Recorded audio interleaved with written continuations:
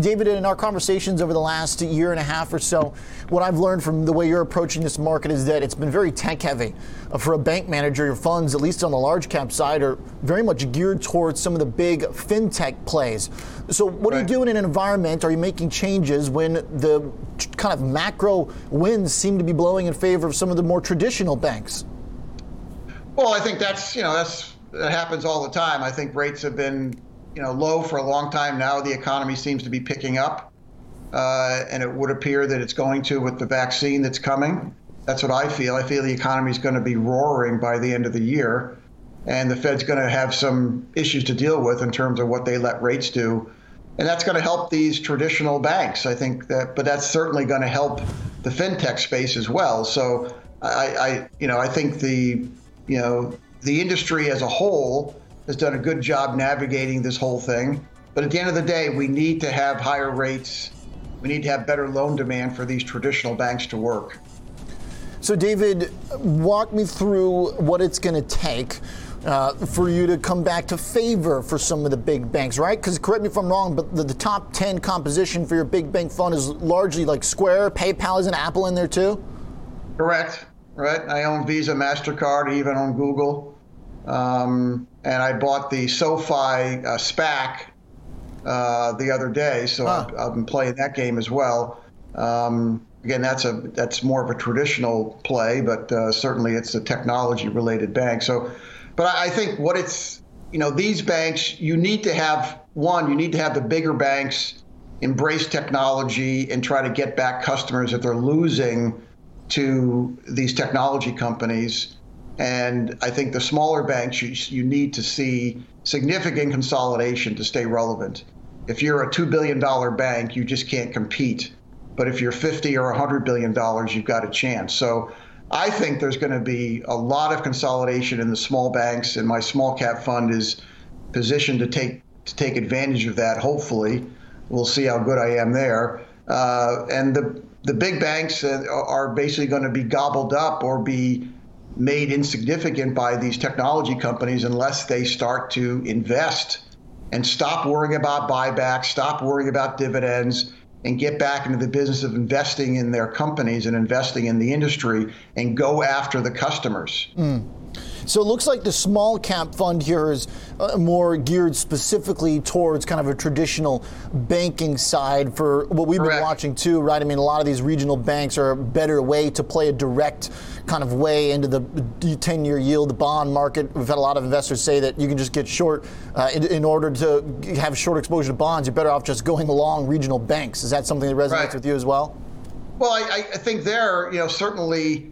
I've never done that, but I think that's a way to play it. I think it's certainly somewhat of a safer way because you can, own the stock for a long time and not have to worry about what the Fed's going to surprise you with. But I think the small cap fund is a play on consolidation.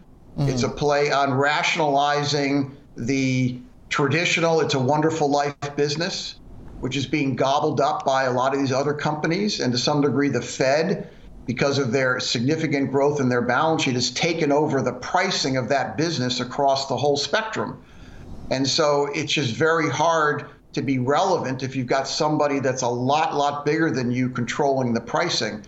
But at the end of the day, consolidation is a value add. If you go back, I've been doing this since the early 80s. Some of my best long-term holdings have been companies that have consolidated, rolled up, taken a $2 billion company and turned it into a $50 billion company. That's been some of if you look at the 5, 6, 8, 10 baggers, that's been the way to do it. And I'm hoping that we'll get back to that in the next 5 or 10 years. Okay, so some M&A and some consolidation that might work for some of the smaller mid-cap plays. David, what I'm curious about on the big cap side, again, just to kind of bring the point home here about what a improved economy and different type of outlook is going to do. I mean, as a bank fund manager, do you worry about the potential for having those tech valuation heavy stocks up there if there is this kind of deeper rotation, or will you find bigger holdings and follow the charts and say, okay, if we are indeed rotating, then I'll push up valuations in some of the big companies or the holdings in the big companies?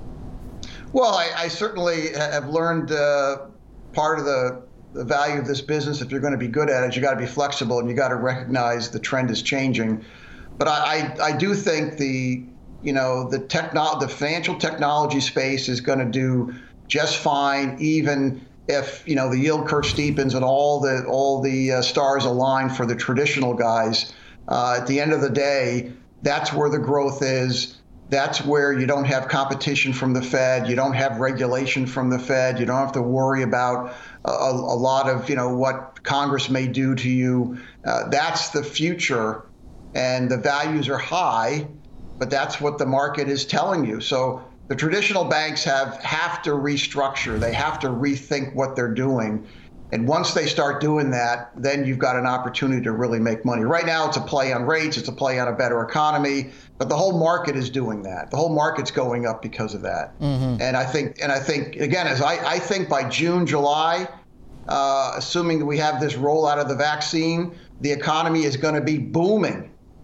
And that's going to help everybody, including these traditional banks, because loan demand's going to pick up, the yield curve's going to steepen, but that doesn't mean Visa and MasterCard or PayPal aren't going to do well as well. So I'm betting on a booming economy by the end of the year due to the vaccine. And that's really the only thing that I'm focused on. There's so much pent-up demand and desire to get off Zoom and get off Skype like we are now and get back to and that's going to just blow the economy out. And so we're going to really it's going to put the pressure on the Fed to decide how they're going to structure the interest rates as the economy starts to improve. And so they're finally going to have to do some work. Yeah, they've been sitting around doing nothing for half a decade, playing the low rate game. And now it's going to be, okay, we got a real economy here. We have to manage it.